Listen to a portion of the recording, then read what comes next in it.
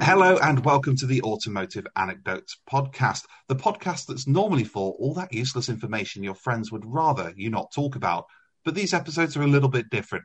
We are joined by some very special guest panelists to talk about the future of motoring and more specifically, the future of what's going to fuel it. I am the layman here. My name is Martin Clayton, on Twitter as @BobClayton92. Hi, I'm John, so your usual host for the other Automotive Tales podcasts, and @JohnMSM on all social media outlets. Hi everybody, my name's Graham Bennett. I've been brought in to join the discussion to present the views on hydrogen. Hi everyone, I'm Jess Shanahan. I'm an automotive journalist and EV owner. I am @JetLBomb on Twitter. So we move on to our third episode and look at our second alternative fuel in this mini-series, where we are just looking at what the future may hold when ICE restrictions start coming into place in the UK in particular in 2030. With this, we have brought on a specialist, and Graham, I know that you're there raring and waiting to go in terms of answering the questions. I think it's fair to say that whereas with EV, I think that is getting more and more sort of into the public consciousness with Tesla, with Elon Musk, with the manufacturers now, being able to go to pretty much any major manufacturer and finding some kind of partial electric or electric version of their cars on their forecourt. It's fair to say that isn't the case with hydrogen at the moment. So I think it's really worth us sort of going right to the basics, Graham, and saying, first of all, how does hydrogen work when it comes to powering vehicles? Thanks very much for the introduction, Martin. So yes, my name's Graham Bennett. I want to try and spend some time with you today talking a little bit about the rise of hydrogen in transport and how hydrogen as part of the overall energy system is becoming more popular. So just a few basics, I think, perhaps before we get any questions from Martin. Hydrogen is the most abundant chemical substance in the universe. Its name is actually derived from two Greek words, hydrogen and genes, meaning water forming. Hydrogen today has got many uses. It's used very broadly in the chemicals industry to make ammonia for agricultural fertilizers. It makes feedstocks for plastics and for pharmaceuticals. It's used to remove sulfur from the petrol and diesel we use today in our internal combustion engines. And a lot of it goes into the food industry to hydrogenate oils to make things like margarine. Hydrogen cars and HGVs are vehicles that are fueled by hydrogen, either as a combustion fuel, so you can mix that hydrogen with diesel in HGVs, or you can use it to power a fuel cell. And in a fuel cell, the hydrogen gas, which is normally stored in pressure in dedicated tanks, comes into contact with the oxygen in the surrounding air. This is where an oxidation reaction occurs, and it produces electricity to power the vehicle and only water vapor as an exhaust. Fuel cell vehicles are not that dissimilar to battery electric vehicles in that they also have a smaller battery pack or a supercapacitor, which is used to provide additional power boost when needed or to store electricity from regenerative braking. So today I'm happy to be here to share with you some thoughts on the growth of hydrogen fuel vehicles, but perhaps from a different perspective. Instead of focusing on a debate around battery electric versus hydrogen, I thought it might be more interesting to try and consider electric and hydrogen vehicles as part of a shared landscape. And I'll also address any questions that may come up about why I think now is the right time for hydrogen in transport to grow. So back to you, Martin. Brilliant. And I think it's worth reiterating there for anyone who didn't or can't remember back to episode 1, of course, all the views, Graham, that you're bringing here are your personal views rather than anything tied to your working day. So I think it's important that we make sure that's stressed as well. Yeah, they're very much linked to my transformation from a petrol head to a hydrogen head. Yeah. It's that's the new terminology. I'm an electric head, I'm a hydrogen head, or I'm a petrol head. You've got to be careful with that, because if you call yourself a hydro head, does that just make you a really good swimmer? Maybe.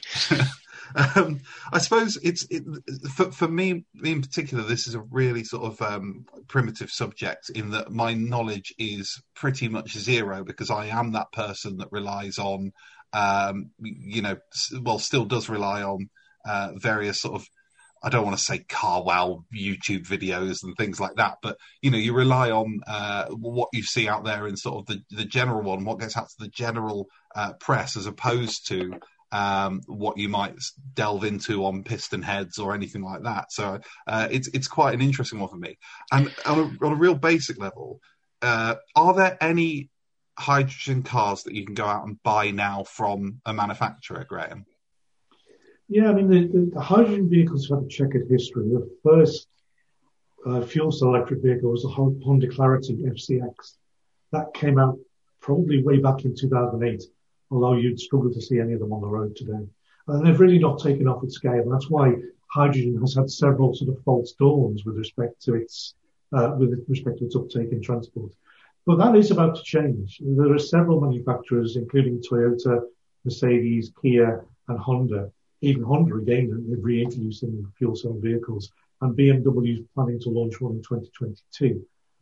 Why is that? Why are mainstream motor manufacturers suddenly getting involved in hydrogen again? Well, it's mainly two reasons for me. One is largely various governments around the world now have committed themselves to net zero emissions, and that includes a substantial contribution from the vehicle sector. Contributes around 20% of overall CO2 emissions here in the UK. But also that drive to net zero emissions is driving international plans, not only for the decarbonisation of transport, but also for hydrogen to become a major component of the energy system. So not just for cars, but also for domestic, industrial heating, power generation, and for fueling trucks, trains and ships. And also, perhaps more importantly, as we look at the greening of our transport solutions, but also to look at the ability of hydrogen to be created from surplus renewable energy. So we can use hydrogen as a battery, and we can create hydrogen from those times when we've got too much electricity on the grid and no means to store it. So you can convert that through electrolysis to green hydrogen and then use that green hydrogen in other sources. So I do think that the mainstream manufacturers have looked at both the likely increase in demand for low carbon, zero carbon vehicles, but are also getting one eye on the increased availability of hydrogen through a much bigger refueling infrastructure that's likely to appear in the next few years. Okay, and I think it's worth saying that the refueling infrastructure you mentioned about Honda, and one of the vivid memories I have of the first sort of time I actually paid attention to sort of hydrogen as a way of fueling a vehicle was the fact that that did appear on Top Gear way back in like you say pre 2010, the James May era, and they did show the gloves on, having to secure the pipe in, and obviously the refueling of a hydrogen vehicle being time-wise not too dissimilar from going in and paying for petrol, filling up your tank and paying for petrol, but safety-wise potentially you had to be a little bit more conscious.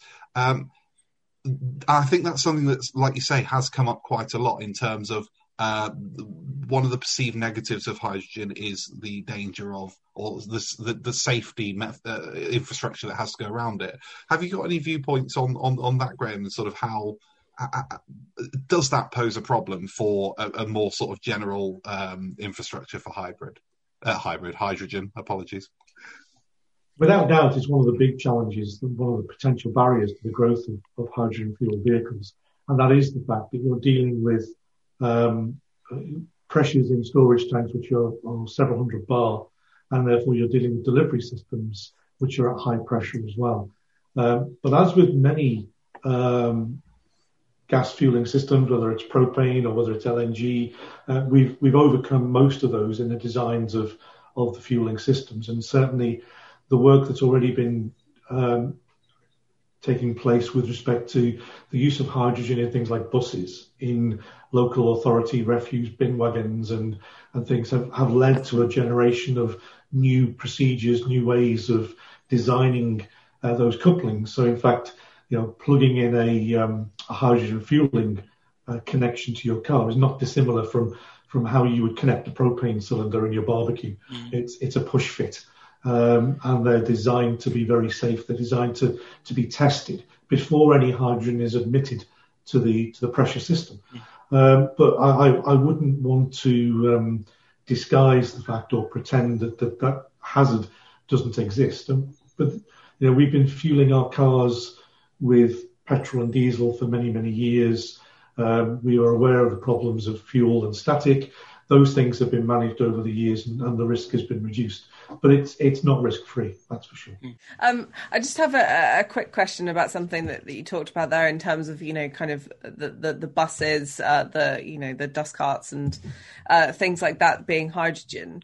At this stage, while it's relatively new and that there's not a great deal of kind of this refueling infrastructure out there, plus the safety concerns of a normal consumer, is there going to be more of an uptake of hydrogen within commercial vehicles before we see it more in kind of our road cars? Definitely, Jess. I mean, the way in which we see this developing is primarily in the heavy end of the market. So either through, as I mentioned earlier, a blend of hydrogen being used with diesel in a combustion engine. And Royal Mail have started to do their first Christmas deliveries this year in Royal Mail vans, which are converted Iveco vans, which are a blend of hydrogen/diesel. And that reduces the emissions of those vehicles by about 60%. And that's a traditional combustion process. But as we move forward, I think the way in which we'll see hydrogen rolled out is primarily into the heavier end of the market, because that's where it makes more sense. That's where it makes, we're counteracting the potential issue of the weight of batteries in electric vehicles and, the trucks and the HGVs. If you're carrying, 40% of your vehicle weight is the battery, then it affects your payload. So it also makes more sense from the refueling perspective, because if your HGV is doing point to point, if it's going from a warehouse to a manufacturing facility, or if your refuse wagon is returning home to base each evening, then that infrastructure means that you can roll out a large number of vehicles. But a return to base type scenario for fueling makes it much easier to look at the initial rollout within the heavier end of the market rather than the light vehicle market. The only exception to that, I would say, in the light vehicle market is potentially in the high utilization area. And there I'm thinking about taxis, police vehicles, ambulances, things like that, where you can't afford to even have a 1 hour charging time because, it's almost like a hot seat. PC Jones gets out of the car and PC Smith gets straight back into it. They really can't afford to have the excess capacity they need in the vehicle fleet. So having a vehicle, even a light vehicle, where you can refuel in 3 to 5 minutes, very similar to a petrol diesel vehicle today, actually has some attractions for the light vehicle into the market where you need high utilization. So you mentioned about experience from other parts of the chemical industry, LNG, things like that. I guess for the consumer, what that's near enough equivalent to is the small number of cars we've got on the road that run LPG, which is a fuel that actually isn't talked about a great deal, but was quite a revolution probably, 15, 20 years ago. And there's a pretty strong infrastructure all the way around. My understanding is that connecting in for refilling hydrogen is much the same as it would be for connecting LPG, which is something that's done on a daily basis up and down the country. So to me, it almost doesn't seem like a great leap on from something that most consumers are at least aware of, if not familiar with already. Yeah, you're right, John. I mean, it's pressurized gas at the end of the day, and so it's very similar to an LPG connection. And as you say, there are a number, perhaps not as many as we would have hoped, vehicles that are using compressed natural gas today or using LPG. But again, which is a pressurized connection, and the safety records of those systems are very good. So I don't want to underplay the need to be careful and the need to have well-designed systems and good standards, both for filling processes and for couplings and connections that we need to use. but I don't think it's as much of a potential hazard as some people would make it out to be. Mm. Can I ask, in terms of what you said there with regards to the commercial vehicles that are doing a fuel split, essentially, because to me that I didn't realise that was a thing with hydrogen vehicles, but obviously it sounds, once again to the layman, it sounds like an alternative hybrid sort of model. How does that work? Because presumably, unlike with a hybrid where you just fill up a petrol tank and obviously it does everything itself, presumably do you have to fuel? There are multiple sort of fueling strategy. I don't know how does it work in the same way on the real basic level, or? Well, I mean, I suppose at its heart, every hydrogen vehicle is a hybrid of one sort or another. Even for a fuel cell vehicle, it's effectively a hybrid. You're using a fuel cell to react hydrogen and oxygen together to produce electrical energy, which is being fed to the wheels, but it's also being fed to a battery. And the battery is being used to give the vehicle a boost, or it's also being used to capture regenerative energy. In a combustion vehicle, you've effectively got two storage tanks. You've got two fuel tanks. You've got the traditional diesel tank that you would normally fill up at a fuel station of some sort, but you've got a tank of hydrogen that you're also using on the vehicle. So you would have two fuel tanks. Okay. It's something I'd never even but like you say, if it's going to sort of more the commercial side first, I suppose it's not something that needs to be, particularly in the retail public domain, for the time being. It's an interesting sort of commercial point. Yeah, and because you're using a dual fuel system, you tend not to fill both tanks at the same time. So the hydrogen tank, because you're now getting significantly more miles per diesel gallon in that sense, because you're supplementing that with hydrogen. You're not filling the diesel tank as often as you would do normally. So it's not that you have to fill both every time you come to a fill station. But on some occasions you'll be filling up with diesel. On some occasions you'll be filling with hydrogen. On some occasions you might be topping up both. Okay, that's really interesting. It's a really interesting point, actually, that there's kind of two types of applications. There's almost two sub-technologies in here. One which is using hydrogen as a combustible, mixed in with diesel, as you were saying, for the Royal Mail solution. I know many years ago, BMW looked at doing full hydrogen internal combustion engines. They converted, I think it was an E38 7 Series, to have a hydrogen tank in the boot way back in the mid-90s, I think. As you say, it was one of the earlier kind of false dawns of the technology, I think. And then the other side of that is it's kind of like a full electric vehicle, but your power source, instead of plugging it into charge, comes from a fuel cell, which powers the wheels, charges the battery. So there's almost like possibly even three subsets to the technology, which is really interesting, which might mean there's different applications of the technology or different bits of the technology for different uses. We might see fuel cell battery type hybrids for road cars, but you might see this diesel hydrogen mix for commercial vehicles, certainly short term, as an easier transition. I think that's right, John. I think what you see for the potential use of hydrogen in the diesel market is retrofit. It's about extending the life of the existing diesel fleet, because of course the diesel fleet, the heavy goods vehicle fleet, is not included in the 2030 ban on new sales. So there is a little bit more breathing space in the heavy end of the market to look at alternatives. However, even with hydrogen blends in diesel, you're getting only like a 60% reduction in emissions, and we would need to go further to meet our net zero objectives for 2050. So it's a way of making sure that we don't start to scrap perfectly usable vehicles way before their lives are up, because as you know, these vehicles would typically be doing hundreds of thousands of miles, and they represent a significant investment from the road haulage market. So having a retrofit option is a good way of making that transition work. But I think ultimately it'll end up as fuel cell even for the heavy vehicle fleet. I have another question. So one of the kind of the arguments against battery electric vehicles is that they produce more carbon in the production of the the vehicle itself, the batteries and so on. Is there a similar kind of argument against hydrogen fuel cell vehicles? I'm not too sure on the process of extracting hydrogen and all of that kind of thing, but are there kind of limitations or concerns there like there are with battery electric vehicles? I think it's a very good question, Jess, and I think, yes, there are. I mean, I think, and what I would always encourage people to do, regardless of what solution they're thinking about, I would always encourage them to take the broadest possible system view.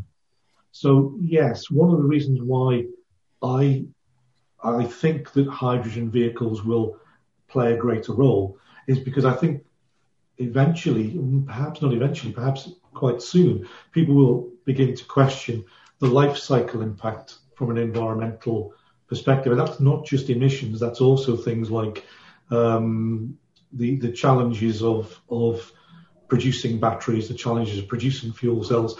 I think there are challenges which are not just emission related, but are related to the broader environmental impact of the transition we're making. So, you know, we're moving from one extractive industry in the form of oil and gas, and we're drilling for oil and gas and using that, refining it and processing to produce fuels for internal combustion engines. What we're doing with batteries, and this is not batteries versus hydrogen, by the way, this is batteries and hydrogen, but what we're doing is we're transitioning to another form of extractive industry, which is rare earth metal mining. So we're digging out cobalt in very difficult situations in the Democratic Republic of Congo. We're mining for lithium, which is either excavation projects or it's brine production, which involves injecting huge quantities of water below ground to recover lithium salts, which are then left in very huge pans to be dried out and dug out. So I think there are challenges there. With respect to hydrogen on the fuel side, there are two main routes to producing hydrogen today. One is called blue hydrogen. It's commonly all part of the hydrogen rainbow. So blue hydrogen is produced by steam methane reforming.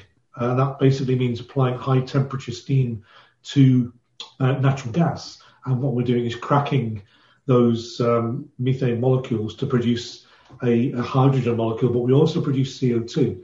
And therefore, in order to make that zero carbon, we need to capture that CO2 and store it, which is called carbon capture and storage.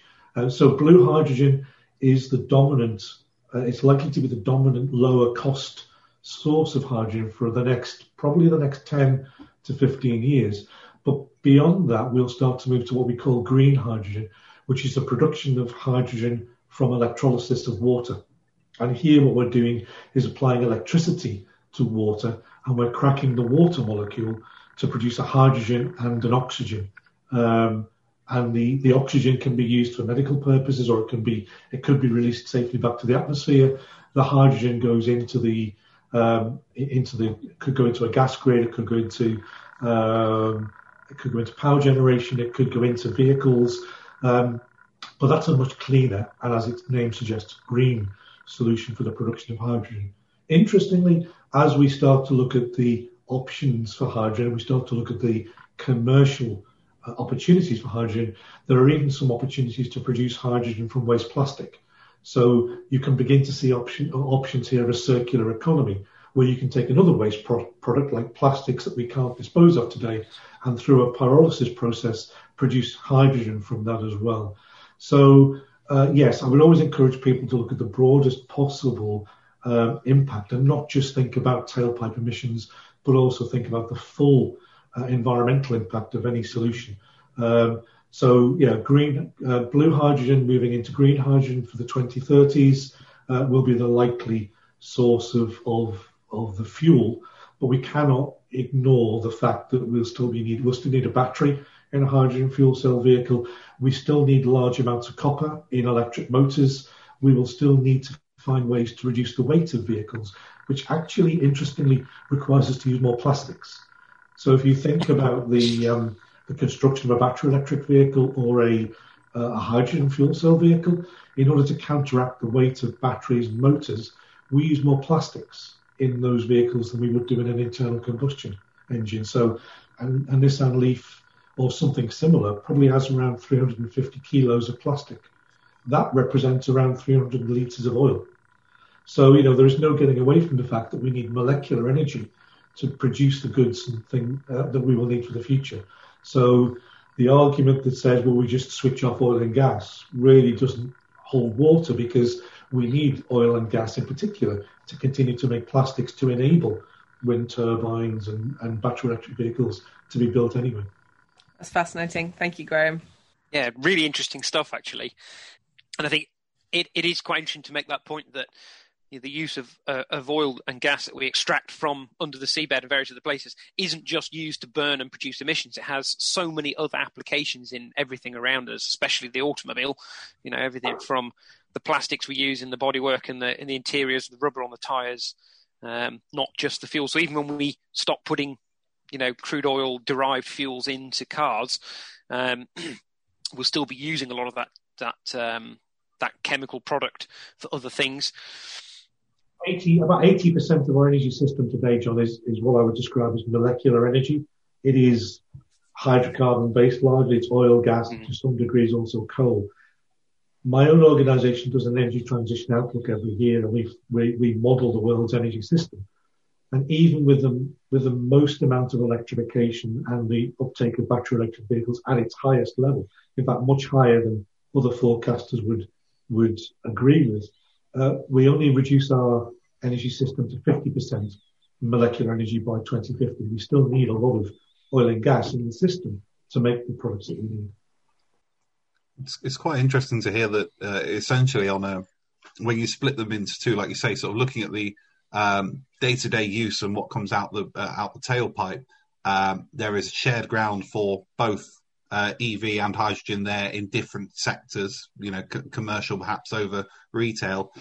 And then even in the bigger picture, they obviously share the same problems as well. So when you've positioned this, Graham, as actually there's probably a place for both and they'll work together, it sounds as though in a way they've almost got the same problems they need to solve together as well, or there's at least a lot of crossover. Yeah, there is, Martin. I mean, I've no doubt that, and as Jess said, explained in the earlier podcasts, the battery technologies have evolved tremendously, and they will continue to evolve tremendously as well. The criticisms that we levied at battery electric vehicles 4 or 5 years ago about their cost, about their range, have largely been solved, and they will continue to improve. And the same thing will happen with hydrogen fuel cell vehicles as well, that we will continue to innovate, and you innovate as the market grows. So as demand grows, you get more and more competition coming in, and competition drives innovation. And that innovation, generally speaking, reduces cost, but you do have to be careful about the challenge of technology obsolescence, because this transition that we're making has to be just transition. We have to make sure that the people we hand our, second, third hand battery vehicles or fuel cell vehicles down the chain to, they can still afford those vehicles, and that they don't end up with a fleet which becomes technologically obsolescent very quickly. No, of course. And we one thing that's actually just come to mind there, where you said about sort of second and third owners, we touched on in the previous podcast potential sort of saving on servicing and the fact that there are very sort of few moving parts. In terms of a hydrogen fuel cell, what service? What servicing does it need? And in terms of for a retail customer, for example, that had a hydrogen fueled car, what does that mean for them in terms of keeping it maintained and on the road? Well, it's important, of course, that we recognise that effectively a hydrogen fuel cell vehicle is very similar to a battery electric vehicle. It's using electric motors to drive the wheels. It's using regenerative braking to recover energy during deceleration. The big difference is the battery pack versus the fuel cell. And because you've got a fuel cell and because you've got a pressurized storage tank effectively with hydrogen in it, there are a few more safety checks that need to be done. The fuel cell longevity is currently longer than a battery. And so, we see battery car manufacturers offering 8 to 10 year perhaps warranty lives on batteries.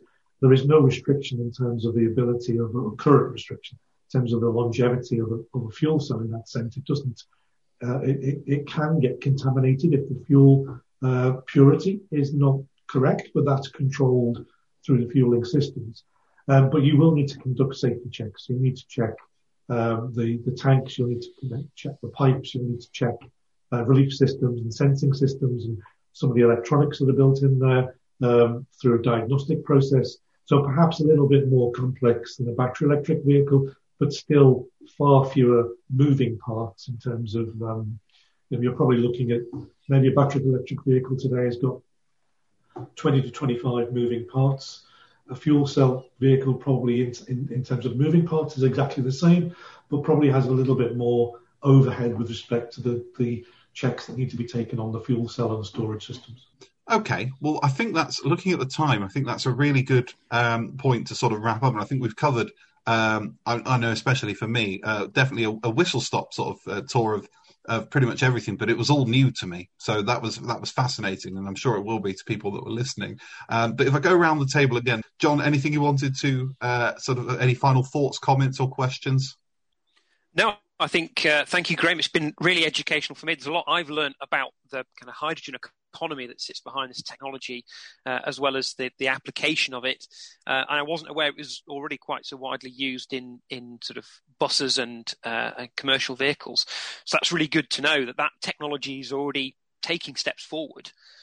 No, you're welcome. And all I would say probably in closing is, please just view this as part of the solution. There is no silver bullet to the energy transition. There's no one solution, one size fits all solution. So hydrogen and hydrogen fuel cells are part of the path to a low carbon future, but they're not the only path. Brilliant. And just check, Jess, anything you wanted to ask Graham before we leave, or? No. I mean, I've learned a lot today, and it's really fascinating how how there are the same challenges facing all these different kind of fuel options, but it kind of really hammers home the point that it isn't one size fits all, and that there will be kind of a lot of different solutions for different people going forward. Brilliant. I like it. Unity between the EV and the hydrogen community there. Fantastic. Well, thank you very much for your time on those discussions there. Hopefully it's been enlightening for you listening as well. But it just leaves me to say, Jess, a big thank you for your input on this one. Thank you very much. It's been great to be here. And Graham, thank you as well for joining us and taking time out of your schedule. Thanks, Martin. I enjoyed taking part in the discussions. Brilliant. And John, I'm sure we will be back. But thank you for co-hosting with me or taking your specialist role in this week's episode. And we will see you all very soon to continue the discussion. Excellent. Goodbye. Bye. Thank you.